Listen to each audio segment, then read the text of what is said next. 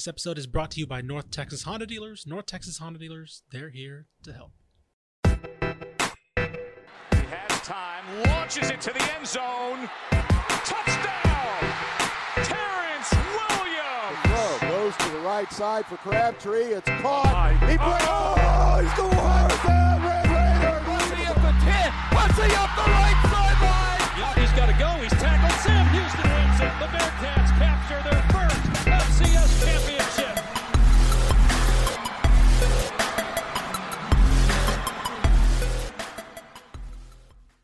Welcome, everyone, to the Republic of Football. I am your host, Ishmael Johnson, here, Sunday Recap Edition. I have a goal of this one. There's not much to talk about with most of these games, except for a couple. So I'm hoping we can keep this episode under an hour, under 45 minutes, maybe. We can only hope. We can only hope. We always talk whenever we get things going. That voice is, of course, producer Malpal. Mallory, how are you doing? Doing well. Glad to be here. Mike Craven, back from another journey across the state of Texas. Mike, how are you doing? Doing pretty good. Adrenaline still through the roof right now. Good, because we're gonna need whatever fumes you have left before the week's over. Little thing going on before we get into the games, because we do have one game off the top. I think is obvious if you're anywhere in the state, but FCS playoffs came out minutes just before we started recording. Of course, Incarnate Word clinched the Southland title Saturday, and they draw SFA, familiar foe. First round, Sam Houston State gets the number one overall seed. They will get the winner. Mike, you have seen all three of these teams, I believe, in person. Am I mistaken on that? Or that is true. Yeah. So what are your thoughts? Quick recap or quick preview of SFA versus Incarnate Word. Obviously, Eric Morris has basically turned that program around in a very short amount of time. Instant success, sustained success, going up against kind of the next, the up and coming SFA program under Colby Carthel. Yeah, San Antonio kind of quietly the home of college football in the state right now. I mean, Trinity has had a really good season as well. So, with Incarnate Word, I what they do really well is pass the ball, right? Cameron Ward, probably the best FCS player in the state. He's incredible. I wouldn't be surprised if he did kind of like a Bailey Zappi type situation where you saw like the whole Incarnate Word offense just like transition to an FBS school next year. They're high powered. They're explosive. I saw them beat Texas State in San Marcos. The defense isn't outstanding, but they're opportunistic. They create a turnover here. They create a turnover there. They find an extra stop, steal an extra possession. And when your offense can score 50 points regularly, sometimes that's all it takes. The thing I will say about SFA and Sam Houston, I saw that game without a healthy Eric Schmid, right? Sam Houston did not play him in that game, and they're a completely different football game there. What I walked away thinking about SFA is that they're really good. Xavier Gibson is a great wide receiver. I think he went over 3,000 yards for his career this past week, receiving yards. So he's a really good weapon. It's going to be high scoring. I don't know what the over and under is, but I would lean towards the over. I'm just not sure SFA is there. They look like a team that panicked late against Sam Houston, that they found themselves up and were like, oh man, we may do this. We may win this. Incarnate Word doesn't have a whole lot of experience here either. So it's kind of two programs figuring it out. I'm really intrigued by that. I'm glad that's kind of like an in-state first-round matchup. I'd imagine Corey Hogue's there. It's going to be a good one. Yep. And of course, Sam Houston looks like they have a pretty easy road compared to once they get past this game, kind of their second round game against whoever, because of course James Madison and North Dakota State are on the other side of the bracket. So it could be another trip to the championship if Sam Houston has their way. So. They seem to be playing their best football of the year right now too. It looks like Eric's healthy and that offense is really starting to click. And when you have the experience of already winning, that helps you. They know that they can do it. They know what they're up against, and so they got to be the favorite. Yep, and that'll be, if they can pull it off, that'll be the rare two-time 2021 champions for Sam Houston since the season was in the spring for 2020. So. That'll be interesting to see. But yeah, like I said, that bracket came out just minutes before we started recording. But let's get to our games this week. Mike Craven, I'm just going to ISO right here. UTSA 31, UAB 24, the 10th biggest win in UTSA history this season. Go on. You were there. What was that like? It was a roller coaster. right? And not even emotions in the stands, but on the field. You know, the first half, the UTSA offense, you know, keeps the Roadrunners in it while the defense just can't get a stop. You know, UAB scored on 3 of the 4 possessions they had in the first half, and they were pretty much doing whatever they wanted to, specifically on first down. It felt like it was 2nd and 3, 2nd and 4, pretty much every single time. UAB averaged 11.6 yards a play in the first half against UTSA's defense. So it looked like this is going to be like Western Kentucky, right? Like Frank Harris and that offense is going to have to score 50-something points for this to happen. Then the second half started, and Clarence Hicks and that UTSA defense took over. They were great. And so I don't know I'm not smart enough to know the exact adjustments that were made, but they were really getting after the quarterback and playing a really good defense in the second half. And it looked like, okay, well, the offense keeps scoring, UTSA is going to run away with this game. But then the UTSA offense stalled. The defense got 3 stops in the third quarter. UTSA's offense started 2 possessions in UAB territory and only got 3 points out of those drives. And so it kept UAB in the game. UAB takes that touchdown late. They get on top, and it felt like it was going to end right there for UTSA. You could feel kind of the nervousness in the crowd when there was about 2 minutes left and UAB had the ball. UTSA only had 2 timeouts. To go 77 yards with 1:06, no timeouts, not necessarily known as a passing team, as Zachary Franklin seriously not healthy, right? Like he was out there struggling for large portions of that football game. To me, it's just the belief, the grit, all the things that Jeff Traylor talks about off the field. They're really good in close games, and they have been for 2 years. Jeff Traylor knows how to win. He knows how to – you could look down on the sideline and everybody else is freaking out, and Jeff Traylor looks like Jeff Traylor on Wednesday afternoon, right? Like he just always looks like a poised guy, and his quarterback plays the exact same way. Frank Harris and that offense was struggling in the second half, and all of a sudden it clicked. They made a few big plays. They found the touchdown at the end, and 35,000 people freaked out when that touchdown was scored to win that game.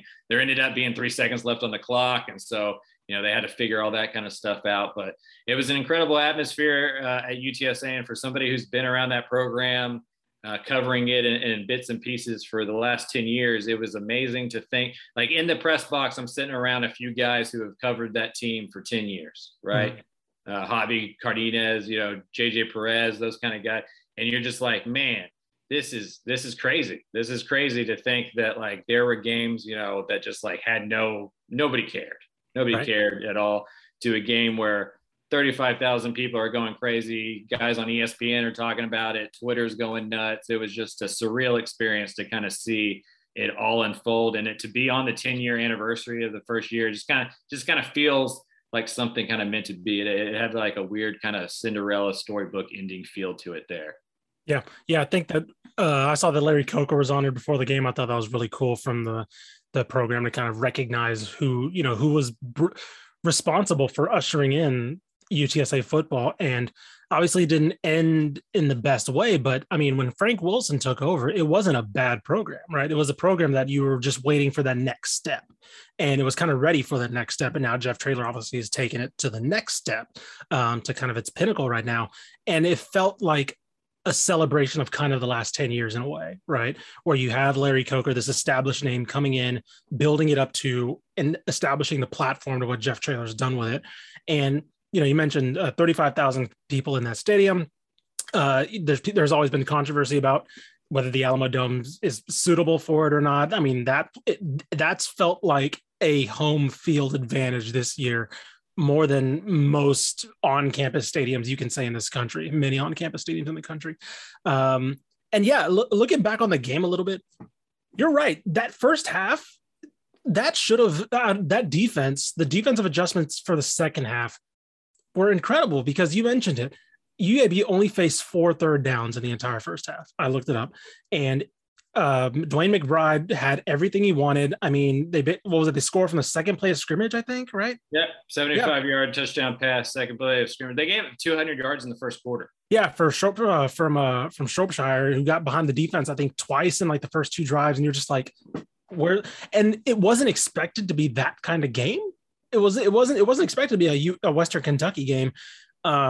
style game initially, and then it just happens to be, and then like you mentioned, second half it completely flips. Offense stalls out. They finally, of course, get the drive they needed at the end after a crucial delay of game from UAB when they were about to go for it on fourth and one to probably win the game there. But the defense comes up with that big stop on 3rd and 4, forces them to go for it on 4th down, delay a game. They end up punting. Frank Harris drives down, that last touchdown to Oscar Cardenas, I believe it was, right? Yeah. And now UTSA has clinched a spot, and they clinched the CUSA West and clinched a spot in the conference championship, probably awaiting Western Kentucky. So, man, I mean, I hope this doesn't have a finality feel to it, because I hope there's more to come with the conference championship with a bowl game win as well. But this did feel like a really cool moment that a lot of people should have taken in. And I hope that, you mentioned that a lot of the guys that were there from the beginning really soaked in. And it was cool because you could tell a lot of the people there were San Antonians, not UTSA fans, right? And that's what is needed at UTSA. They need the city of San Antonio to get behind the team, and that takes winning, and that takes success, and it takes games like that. Like, I would imagine the 35,000 people that walked out of that stadium on Saturday felt like they got every single dime's worth of that ticket. That builds buzz for next year, and then that builds buzz for next year. And the Alamo Dome being right downtown in San Antonio and being inside and 72 degrees at all time and selling alcohol and all the advantages that it has, that can become a home field advantage that UTSA has never had. So it did feel like an important moment for the city. Like, say they go and they lose that game by 25 points. I think a lot of outsiders inside the city are like, well, it's a cute story, but they still, aren't want to win conference championships and that kind of stuff. Well, this one, it's like, look, I mean, we may need to think about getting season tickets for next year. That was a whole lot of fun. And so that's big. That's going to help. Because UTSA, it started in 1969. It doesn't have this huge donor base and this huge alumni base and generations of fandom. I mean, I'm 36 years old, and we didn't have football when I was there, right? Yeah. So you got to be about 30 or younger to really have the full experience. And so you need as much, T-shirt fans as they're called as possible there. You saw a lot of those there on Saturday. And for the first time in a long time, you saw another team make a lot of mistakes because of that noise. They jumped off sides multiple times. They had a couple delay game penalties. 2 of UTSA's touchdown drives happened after pass interferences on 3rd down against UAB. So they caught a lot of breaks in that game to win that game. And so, yeah, it was just one of those things where you kind of had to just sit there for a little bit after it ended and just kind of remember, how much has happened and all the things it took to get there, right? It took women's soccer. It took starting women's soccer to get the Title IX numbers there. It took Katrina, because when Katrina happened, the New Orleans Saints came to San Antonio. Established football. And that started this whole groundswell of we need football. Well, the Cowboys weren't going to let another NFL franchise into Texas, right? And so the next best thing was, well, let's use that support and start UTSA. And so much has happened over the last 12, 15 years, 10 on the field, to watch that yesterday and to watch everybody kind of get on the field. And it was a pretty surreal moment. It was a pretty intense, cool thing to be a part of. I saw a tweet too that Jeff Traylor took a selfie with every fan that came up to him after the game, which I thought was pretty cool. He was taking selfies with fans before the game, right? Really? That never happens. Coaches never do that. Before the game, while the team's warming up and stuff, Traylor's kind of in the student section, just kind of hanging out. And you can see students hand him a cell phone. So he would hand the cell phone to the police officer that was kind of, monitoring everything that was going on. And the police officer would take a photo of him. Like he gets it. He gets where he's at, right? This isn't UT where 180,000 people are lined up outside to come to games. And there's just like 5 generations, your great grandfather watched UT. So you watch UT. Like none of that exists. You have to create that. And he has taken on that mantle. He's given out pie during the week on campus, right? He's taking selfies with guys. At UTSA, you don't have to rush the field because afterwards they let you on it. Right. Yeah. They set a 5-minute timer, and then when that timer's off and when the kids can kind of get off the field and stuff, you're allowed to just walk down there and ask players for autographs and sign stuff, or Traylor can put it into that. He doesn't have to deal with that if he didn't want to. That's all on the coach. That's all on the culture. And that's a very puro San Antonio thing, right? Mm-hmm. Like that is very much a San Antonio, like come on, one type of deal. Yep. And yeah, yesterday would have been pretty soul crushing, I think, for that team, right? You go 10-0, you lose one game, and it feels like your season would have been kind of a disappointment or a failure in some ways. And so that drive kind of separated this from being something that's talked about in 50 years to maybe something that's kind of lost in the shuffle over the next couple of years. So it was a hugely important day for UTSA football, UTSA athletics, and the school in general. And on a less fun note, let's get to the power poll. I actually didn't see the power poll until I was putting together the rundown for this episode, so I didn't see what Mike Craven put at the bottom. New rule: any team that loses to Kansas immediately becomes last place in the power poll. So we are starting with the Texas Longhorns, West Virginia 31, Texas 23. Look, I don't want to spend too much time on this game. It was literally rinse and repeat for what we've seen. The defense is atrocious. Quarterback play, I mean, Hudson Card hit one big shot to Xavier Worthy. That was kind of it. And yeah, Texas is not going to go to a bowl. And that's weird. I don't know. It's just very weird. We've kind of gotten used to mediocrity in terms of like, oh, they're going to the Alamo Bowl again. And now it's like, oh, they're not. There's no postseason. So, we'll be talking about this team well into the offseason with transfers, with any staff changes, anything Sark chooses to do there. Recruiting obviously is going to be very huge. But yeah, I don't know. It was the same story for this one for me. Yeah, I mean, they gotta clean house, right? I mean, they need as many transfers and as much attrition as they can get.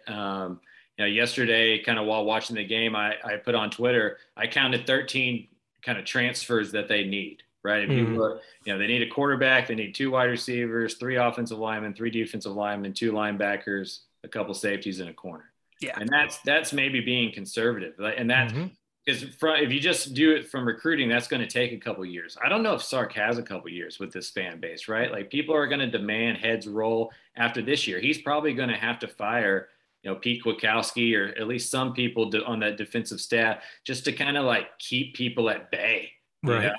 And so it's kind of the environment, right? It's kind of the environment. It's not like, again, it's weird for me to say, but like, of course, coaching has been an issue, right? You're not supposed to lose 6 games or, in a row, whatever. But as much as people can say that, it's not his fault. Well, people are going to treat it like it's his fault, right? They're going to have to make some moves. So yeah, as much as behind the scenes, they might be saying, oh, he has 4 years, whatever, 5, whatever to turn it around. Like that, they fired Tom Herman after, for last year. And like compared to this year, like they would absolutely have killed for last year's production. Like, they never missed a bowl. They never missed a bowl under Herman. Yeah. And it was like last year, basically they said 7-3, which is roughly in a normal year, probably 8-win, 9-win season. Like they were said that's not good enough. So like they could say whatever they want, 4 years, 5 years, but if it's something similar next year, like he could be gone next year. I don't know. Like especially if all the off the field stuff keeps happening. Yes. Yep. 100%. You add a 6-game losing streak along with monkeys bitings and coaches cussing and right. Now you got old players leaving. Right. It's just you just can't have that. It shouldn't be this bad at Texas with all the resources, the money, and then just the talent on the roster. There's no reason for it to be this bad. It's under the hood. There's stuff going on under the hood that they're not going to change. The people making the decisions are the problem. And they're not going to change themselves. And so the problem continues to exist. It's not a coincidence that this all fell apart when DeLoss Dodds is gone. Right? Fair enough. That's not a coincidence. And so, until the people making the decisions look themselves in the mirror honestly, which they don't have to because they're powerful enough to just have people around them that say yes to everything, nothing's going to change in Texas, no matter who you bring in here. Yep. So the story will continue well into the offseason, into next fall. Moving on to Rice. Let's stick with Rice on this one. They lost to UTEP 38-28. Unfortunately, we mentioned Rice's offense continued to look pretty good, and they ran the ball. They almost averaged 5 yards a carry. They ran the ball decently. They even threw out Luke McCaffrey had a 21-yard run. He finished with 4 carries for 43 yards, excuse me. Unfortunately, defense has fallen off a cliff, and they could not stop any of the explosive plays that UTEP generated. Jacob Cowing, we'll talk about him in a bit, but yeah, unfortunately for Rice now, 3-8. Not the year that you hope from Mike Bloomgren, and now you play a La Tech team that's vulnerable. But again, you're still trying to figure out how to stop teams, and that's kind of a game you want to figure out your defense in time for. Yeah, we're just talking about Rice. I was really impressed with the offense again. I think Jake Constantine has looked really good offensively. They found, Jake Parker at wide receiver. He's just a sophomore. He's been playing really well. Like you said, the running game was good. Rice, for the most part, tends to be better defensively, and then they lack the ability to go score points. Yep. That's what's made this year so frustrating and weird. Is it does seem like they've figured out a way to go score some points. They found a running back, they found a couple wide receivers, quarterback play. Even though it's been inconsistent because of injuries and the amount of people they've had to shuffle through there, they've gotten even when Riley Green was in there, they've gotten decent quarterback play. They just can't stop anybody. They can't get off the field, and they create too many turnovers. And so when you have a bad defense and you're a little bit mistake prone, it's a bad combination, especially on the road. And I think they were just in so many close games that you just kind of get shell shocked, right? And they were up going into halftime, and then UTEP kind of makes the third quarter, kind of storms back, and you could see Rice players just kind of, oh, not again, and just kind of lost it there at the end. Yep. Moving on, well, like I said, we'll talk about UTEP here in a bit later. Moving on to Texas State, Coastal Carolina 35, Texas State 21.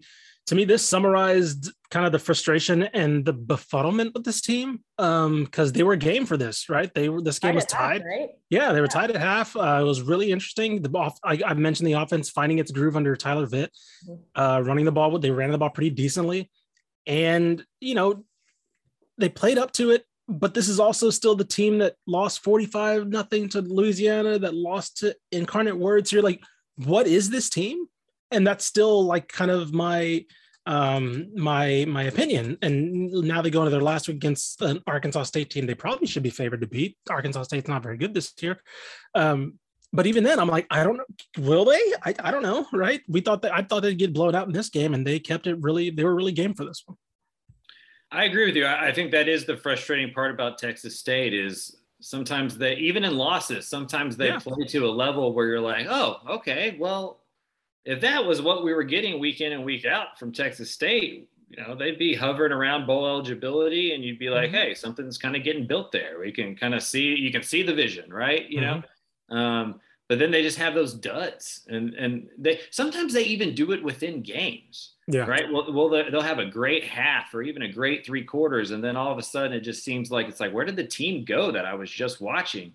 And so I don't know how you build that consistency, right? I don't know if there's like this secret sauce to be like, okay, we just need to start doing this, and then that problem will go away. But that's job number 1 in the offseason if Spavital gets another one, right, is figuring out how to play the same every single week, how to build some consistency week in and week out. Right now, you really turn on the TV and have no idea what Texas State team is going to show up. And once you build that secret sauce for Texas State, go ahead and give it to Rice too. Yeah, seriously, figure out what's going on there. Just a reminder. Rice has all the brainiacs. They're the ones that should be coming up. I know. There's the one that need to fix it up and give it to Texas State. Just a reminder, this is a team that lost to Baylor 29-20. Like, they were one of baffling to me that they played Baylor as one of the, as good as anyone has that didn't end up just overall beating them. They played Baylor closer than most anybody in this season. And so I don't know, again, just wild. It'll be very fascinating to kind of dissect this year in the offseason. Well, even same going back to Rice too. I was looking at their record, and I totally forgot that they beat UAB way back a couple of weeks ago. And I'm like, how did this team right now beat UAB, who was extremely competitive against UTSA this week? It just doesn't make sense to me. The inconsistency. Yeah, couple overtime losses, right? Say they win those 2 overtime games, and they go into yesterday's game at like 5-5. Mm-hmm. Well, that's a different Rice team, right? Maybe they hold on to that second half lead. Maybe they are playing with a little bit more confidence and belief. None of this stuff happens in a vacuum, in my opinion, right? Like, this is all a series of mistakes. It's all one big sheet, and everything's connected. You move one part of it, another part has to be moved and stuff. And so I think with Texas State and Rice, you're seeing, and Texas, frankly, right? Most of these teams on the bottom of most teams that struggle, it's not because they're like just superior, less talented than everyone else, right? That there's just this huge talent gap. It usually comes down to just consistency, and that can be one drive, that can be 2 or 3 plays, that can be 1 or 2 mistakes, like the UAB offside, delay a game penalty or a pass interference here and there. The margins are so thin that confidence plays a huge role in this. And the teams we're talking about lower on the power poll don't have it. And then the teams on top of the power poll, like UTSA, play with so much confidence, even when down 5 with a minute left to go and no timeout. So that is, a lot of times that is the difference more so than just straight talent. Yep. Moving on. Oh my goodness. TCU 31, Kansas 28. Jesus Christ. It almost happened again. Kansas is on a kick. I'm telling you. I will say this. Next year, it might not be a joke if you lose to Kansas. I was going to say, it's not, we're making it as a joke now, but next year, it could be just a regular thing. Like, oh, Kansas ain't bad this year. Because it still is Kansas, right? You still got to make that joke while you can. But Lance Leipold has something clicking here. And the reason why I'm not criticizing TCU that much for this is like, what are you going to do? They already, Gary Patterson's already gone. Somebody new is going to come in there. Like, there's only so much you can criticize this team for. It was senior night. They got the win. They ran the ball almost 50 times, which I thought was awesome because this is what I've been kind of wanting from this team. Kendra Miller had 12 carries for 112 yards. DeMarcado had 18 carries for 89. Max Duggan had 14 for 74, had a 42-yard run. I like I said, it's hard to criticize TCU because, again, these are a bunch of guys who know that this staff's going to change. Like I mentioned, Kansas isn't a joke right now. They're playing actually pretty well. Lance Leipold seems to be turning that knob at the right time to get this team interesting going into the offseason. We'll see what happens with them. They might be a transfer player as well. They won. I don't know what else, I can't criticize them for it. I will say it is hilarious that Jared Casey again caught the tying touchdown for Kansas, the tight end that caught the 2-point conversion last week against Texas. And his parents were in the stands again for that one. So that was actually really cool to see. I saw that they dialed up.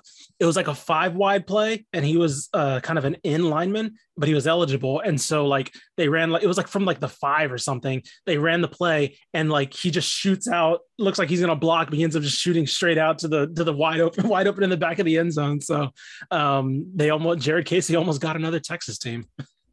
I still feel like that play should be illegal. We can talk about that at another time. The in lineman eligible. Lane Kiffin's run that play a few times, and it's like I feel like it's just like against the spirit of what the rule. Anyway, there's no reason to kick TCU while they're down, right? The coach already got fired, basically, right? Like, we know what this team is. Now, this win did give them, next week they go and they win and they're bowl eligible, and that can really be kind of a big spark for a new coaching staff that comes in. They're playing hard. I also like the game plan. I thought that was the way to go about it. Max Duggan doesn't look all that healthy, right? That explosive passing game just wasn't going to be there behind that offensive line.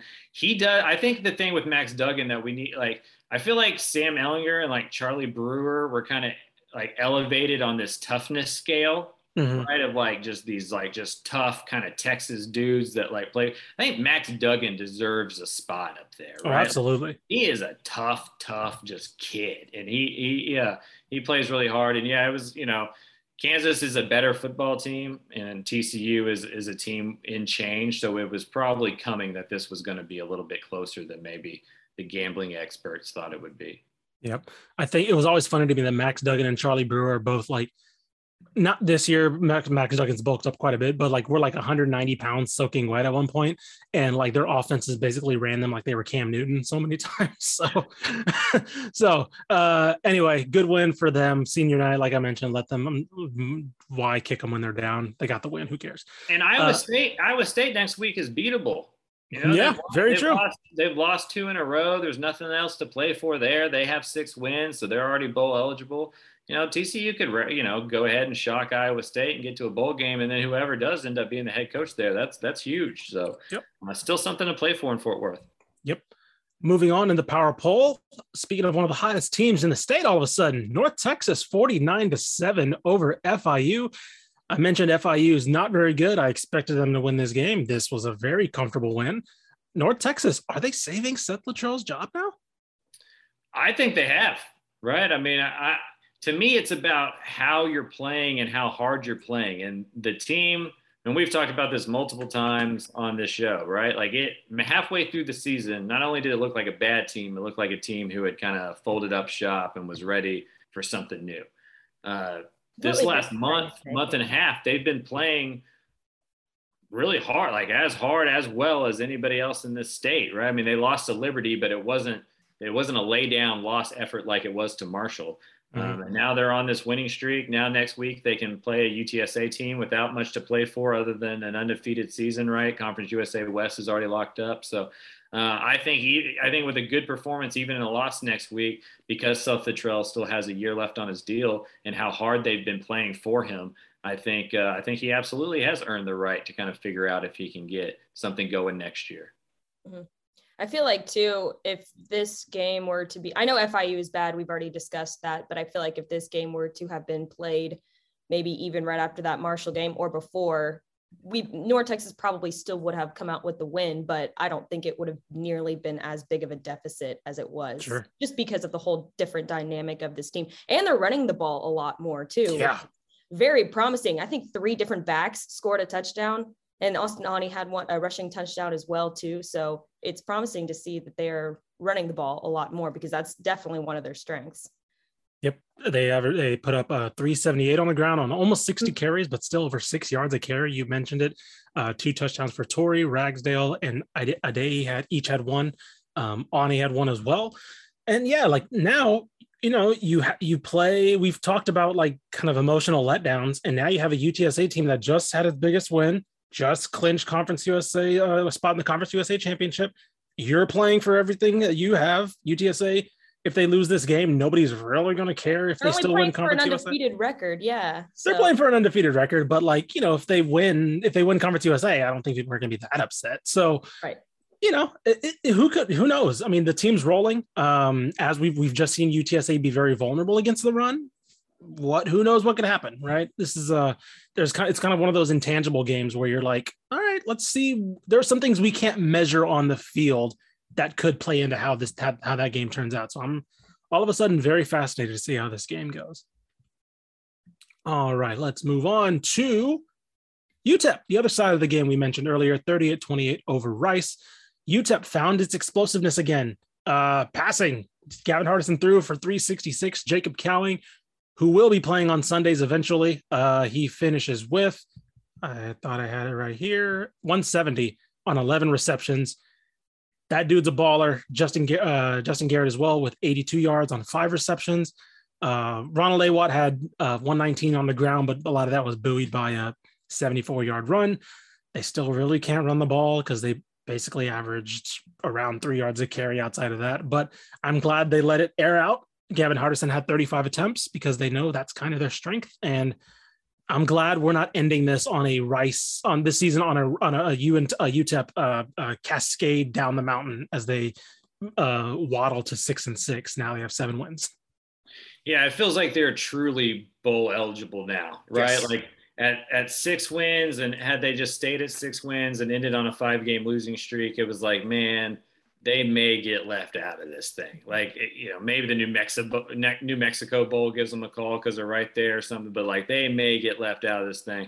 With that win over Rice, now they're securely in a bowl game. That's huge for this program for a lot of reasons, right? It's exciting for the kids who have stuck through some really bad times, right? I mean, even last year when they were starting to turn it around, you know, they had to play pretty much every game on the road because nobody wanted to go to El Paso in the middle of a pandemic. And so it's been a rough ride for those kids on the team. So it's nice to see them like really be able to breathe and have like a sigh of relief and know that they're going to get a bowl game going. I love Dimmel's like determination to be balanced, even if it isn't in yardage. Yeah. Like that offensive line's not good enough just to do like what Western Kentucky does, for example, and just let people know, hey, we're going to pass the ball and we're going to be so efficient with it. It doesn't matter. You're not going to get to us in time for it. he needs to be Hardison has to hold the ball for a little bit longer than the UTEP offensive line can block. And that running game, even if it isn't great, it offers a defense something to where they can't just like at the snap get after the quarterback. They got to play their reads and responsibilities. And that allows that extra split second for Justin Garrett and Jacob Cowing to do what they do. And those guys are special, man. Jacob Cowing is a legit dude who would start for any team in this state. Like, he is that good. And so to watch that offense get going yesterday was fun to see. And like I said, is that they needed the 7th win. And so for that program to really feel like it had taken a step in a positive direction, they needed that Rice win. And they were wearing those Texas Western jerseys again. I think they may, I think they should like maybe just like go back to that, like I guess you can't rename a school or whatever, but those jerseys are nice. They pop on TV a little bit better than the other ones do. So excited for UTEP. Glad they got their 7th win. Yep. Moving on in the power poll, Texas Tech. Oof.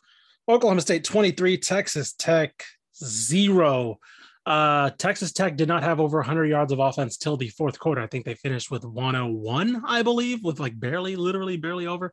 Yeah, I don't know what you want me to say. Oklahoma State probably has the best defense in the Big 12.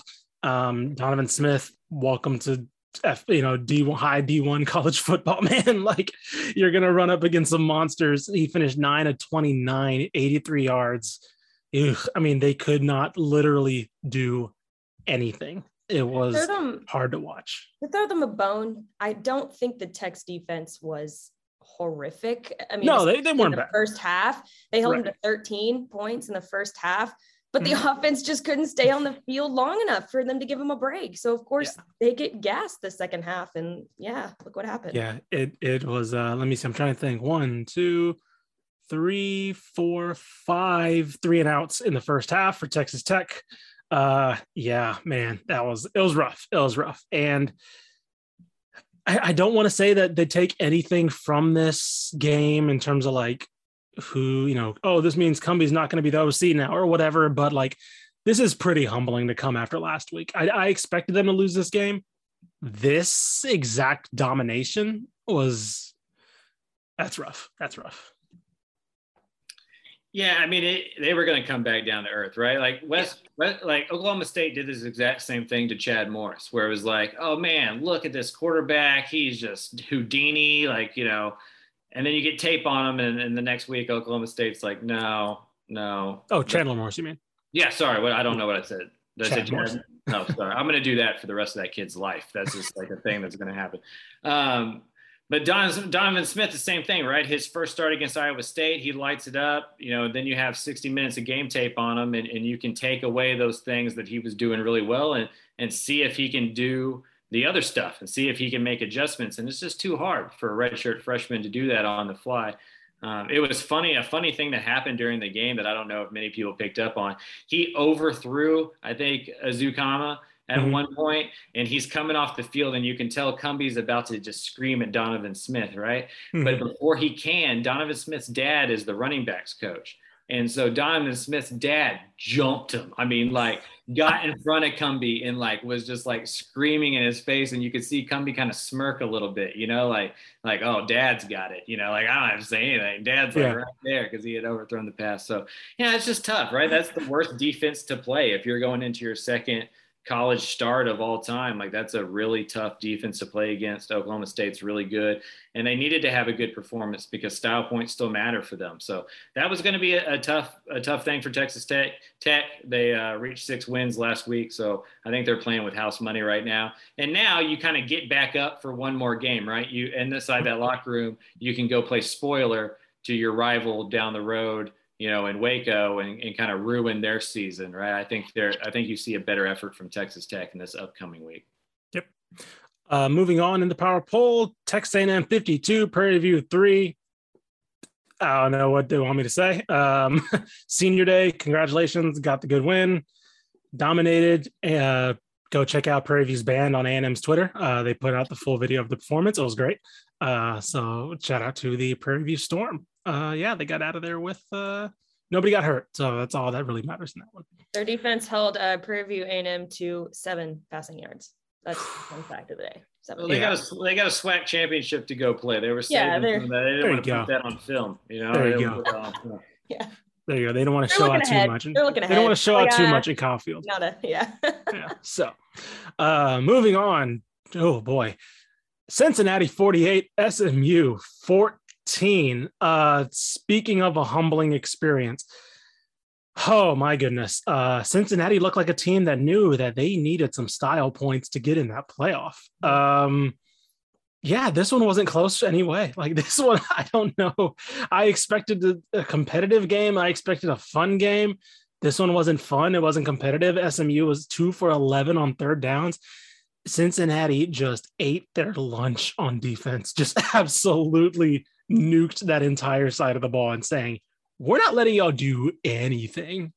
They held him to 66 passing yards all game. That's absurd. For a Tanner Mordecai offense, that's insane. Yeah.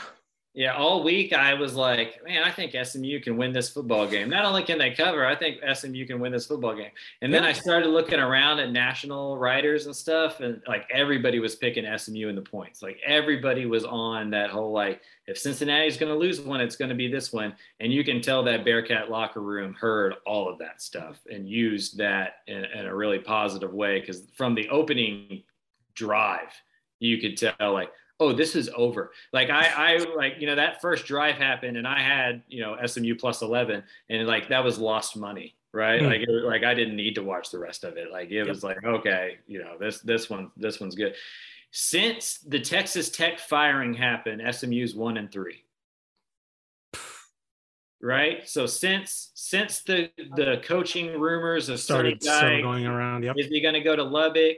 And then the next week, TCU, job opened up. Is he going to go to Fort Worth? Since all that happened, SMU's 1-3. I don't know if that's, causality, right? Mm-hmm. But it doesn't look good, especially with reports that there's a contract extension on his desk that he hasn't signed. And he's kind of talked about and alluded to at a press conference to where it seems like it's confirmed that he has a contract extension that he still wants some verbiage changed on. And and that leaks inside of a locker room. Those things like make a difference. And you can see an SMU team that hasn't been good at closing out years regardless in the Sonny Dykes era, really looking out of sorts this last couple of weeks. And it's hard not to wonder if some of that outside noise is some of the cause for it, because that wasn't just a loss. That was a beatdown like that. Yep. They didn't deserve to be on the same field as Cincinnati. And that's got to be alarming. Yeah, I said 48-14. That was 41-0 before SMU got on the board. So 6 out of their 7 first drives in the first half were 3 and outs. It was an absolute butt whooping. So yeah, Cincinnati, we'll see where they're going to be headed.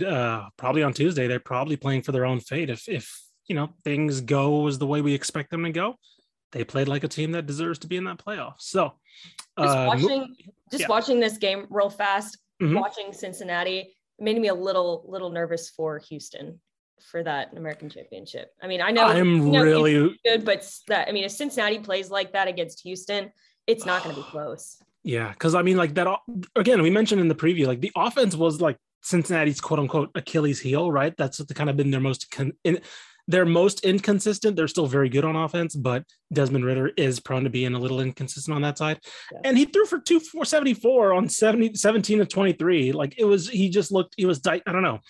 I think Joe Hoyt from the DMN tweeted that he needs to send that film to the NFL. Cause that's the kind of thing that gets people interested in like you as a future pro quarterback. So moving on to Baylor 20, Kansas State 10. Blake Shapen comes in for Gary Bohannon, who I think looked like a pulled hamstring when he was running to the sidelines. I think Dave Aranda said his status is still unknown. So with that being said, Blake Shapen comes in, looks pretty okay. 16-21, 137. And we mentioned Kansas State's that weird team that could get physical with you, get in a sloppy game. And, especially when Gary Bohannon was out, but even before he was out, it wasn't exactly the cleanest game. So I'll give credit to Baylor's defense for doing what they could against Deuce Vaughn. He had a couple big runs, but for the most part, the rest of the running game was held in check.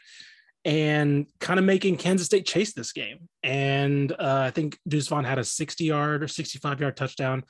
And then for the most part, Blake Shapen just kept things rolling. And, the defense was good enough to where he didn't have to win the game on his own or anything like that. And they came out with a win. I mean, they averaged a yard more completion with him in the game than with Bohannon early on in the game. So the passing offense didn't really suffer. He didn't throw any interceptions, and that's kind of been a problem for Baylor the last couple of weeks after it wasn't at all early in the year. So it was nice to see no interceptions thrown. Abram Smith didn't have a big game, but Travis Ebner was able to have some success. And, that's what makes Baylor good is they have a couple of guys. It's not just keyed on, Gary Bohannon goes down and they're not lost. Abram Smith has a bad game or, not have as much success and they're not lost. They can still score 20 points. The defense can give up a big play and then bounce back and really hold a team in check otherwise. And so the question for Baylor so far this year was, could you go on the road and beat a quality team?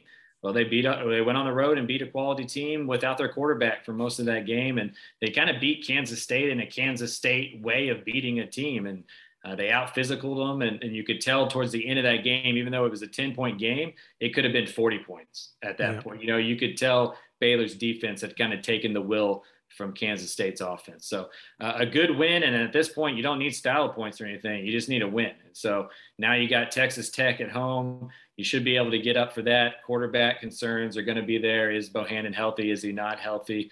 But if you win that game, Oklahoma State looks like he can beat Oklahoma. And if Oklahoma State beats Oklahoma, you're in no matter what, no matter margin of victory, all that kind of stuff. It gets a little bit weird and complicated if Oklahoma wins. But for the most part, fate is in their own hands, and, they can go home and play a Texas Tech team that's not good, doesn't have much to play for either. So a big game coming up in Waco. Yep. And even if Bohannon's not healthy, Blake Shapen looked pretty good. So we'll see if they can just keep that rolling. Moving on to our final game, Houston 31, Memphis 13. Mike Craven, you were on hand for that one as well. What did you see? I came away extremely impressed with Houston once again. Yeah, it was kind of a weird game. That 31-13 line, it looks like a lot, but there in the fourth quarter, it was a one-possession game for a decent amount of time. Houston came out and jumped on top of Memphis and was like, oh, they're just going to rout them. And then Memphis was able to get back into the game. And then Houston held on, had some scores in the fourth quarter to make it look lopsided. The thing that stuck out to me is Houston is not the same team without Alton McCaskill in that running game really going. It kind of strikes me the same way with SMU and Ulyss Bentley, where we talk about Mordecai, we talk about Clayton Tune, but their success a lot depends on the defense not being able to pick one, Once, McCaskill was out and they weren't able to run the ball, Memphis's defensive line, their front seven, they were blitzing Tune a lot, moving him off his spot. So that's something that's concerning. But the fact that they were kind of able to anchor that in and kind of the game was starting to slip away a little bit, and they were able to just push pause on that and reassert their dominance, I thought was pretty important. Clayton Tune's he's been really good. And what we saw Friday was a guy that can make some mistakes again. And so hopefully it's just one of those, because he had gone – entering that game, it was 166 attempts without an interception. And he got it up to about 192 before that first pick in the third quarter. Then he threw a really bad one in the fourth quarter. And so you hope, this week you go back to the tape and you're like, look how good we've been when you're not making mistakes. Look what can happen when you make mistakes. And he cleans that up, because in order to beat Cincinnati, you're going to need as perfect a Clayton Tune as you can get. The one we saw against Memphis isn't going to get that done. Yeah, I think McCaskill had that early touchdown in the second quarter, right? That 59-yarder. That was the first score of the game. And you mentioned Clayton Tune's mistakes. I will say the fact that he was able to kind of still have a pretty solid game was pretty good. I mean, again, I think the hamstring's fine because he had that one touchdown run where he kind of eluded some defenders. He put a couple of, I forgot that one fade pass he threw to the corner. I forgot who that was to, but that was on the money. And so even when the games he makes mistakes now, okay, the game's not collapsing, right? They were able to pull this one out. He was able to shoulder a little bit more of the load. Hopefully, obviously, all McCaskill's okay. But I will say this is if this doesn't continue, if he can get back to playing the clean games we've seen him play, the fact that he has this in his back pocket to be able to shake off mistakes and still play a solid game and still lead Houston to a pretty good win, especially when his defense is going to give him opportunities like that when they get, Seth Hennigan to throw a pair of interceptions. I still do think this team will be competitive with Cincinnati. Now, of course, depends on how it goes. They have a glorified tune-up game against UConn to end the year. But yeah, no, I'm so psyched to see what that game could be with Cincinnati, because I don't want it to be another SMU repeat. So yeah, we'll see how that goes. And they get a chance to play a pretty fun spoiler potential too, which is always going to jazz a team up, in my opinion. So what I will say about Houston is that defense is they're good, right? They get after the quarterback, they hit you, they play physical. Sometimes the secondary can be a little undisciplined and let a guy behind them, the big plays there. But when that defensive line is doing their thing, they're hard to block. They got 3 or 4 guys that get to the quarterback on a regular basis. They're 5th in the nation going into that game with 3.4 sacks a game. I think they ended with 3 in that game. So they were all over the place. And you could tell Memphis's game plan took that into account. Right. Memphis ran like 10 screens, I think, if I remember correctly. Like Houston's defensive line is a problem, and it's altering the game plans of other teams. I think against Cincinnati, that will serve them really well, because something SMU did not do was get any type of pressure against Cincinnati's passing attack. Yep. And as we mentioned at the top of the show, still number 1, UTSA. Huge win over UAB. They will be playing in the CUSA championship after they get through next week at UNT. Mallory, I'm sorry to do this to you. Spartan report. Ish, I thought we were friends. Speaking of extremely undisciplined secondary, I'm sorry, I had to. Are they undisciplined or just not good? They're just terrible. There is no secondary. I think that was an FCS team. I don't think the team showed up. I don't know what that was. I really don't. Credit to them. They might have won CJ Stroud the Heisman. Absolutely. Because that was took the Heisman away from Kenneth Walker. So probably took the Heisman away from their own player. For those of you that don't know, they lost 56-7 against Ohio State, which is even beyond what I expected from that game. By the way, speaking of head coaches that need to sign an extension, that thing is not signed yet for Mel Tucker, and he better be running to that room to sign that, to grab that pen right now, because after that game, I'd be looking at it like, 95 million. We'll hold off on that, buddy. How about you not lose by almost 50? No, they said the only thing Mel Tucker needs to be doing during halftime is picking up a pen and signing that extension. I was like, you are absolutely right. He's like, guys, I'll talk to you in a bit. I got to go see the AD real quick. Exactly. He's like holding up his phone. He's like, does anybody know how to download DocuSign? right. Do I just sign it with my finger right here? Can I just... Verbal agreement. I'm old school. Verbal agreement. Right. We had a handshake. No DeAndre Jordan's here. It's all verbal. It's all good. We're good to go, right? Another game that happened at that same time was Georgia versus Charleston Southern, the FCS team against Georgia. Same score, 56-7. Same exact score. I tweeted a picture of it and I said, one is not like the other. Sorry, Mallory. I had to do that. I could not end this episode without asking you about your Spartans. I've let you brag about them. I have to go at you for them too. I know. I understand. So, anyway, we will talk to you guys Wednesday with a good preview show as usual, barring any. Actually, I'm not even going to say any news, because last time I said that, Tech hired Joey McGuire. We had to record something. It was good news, but last time I said, there's no community news. Tech hired Joey McGuire. We had to record. So I'm just going to say bye. We'll see you Wednesday.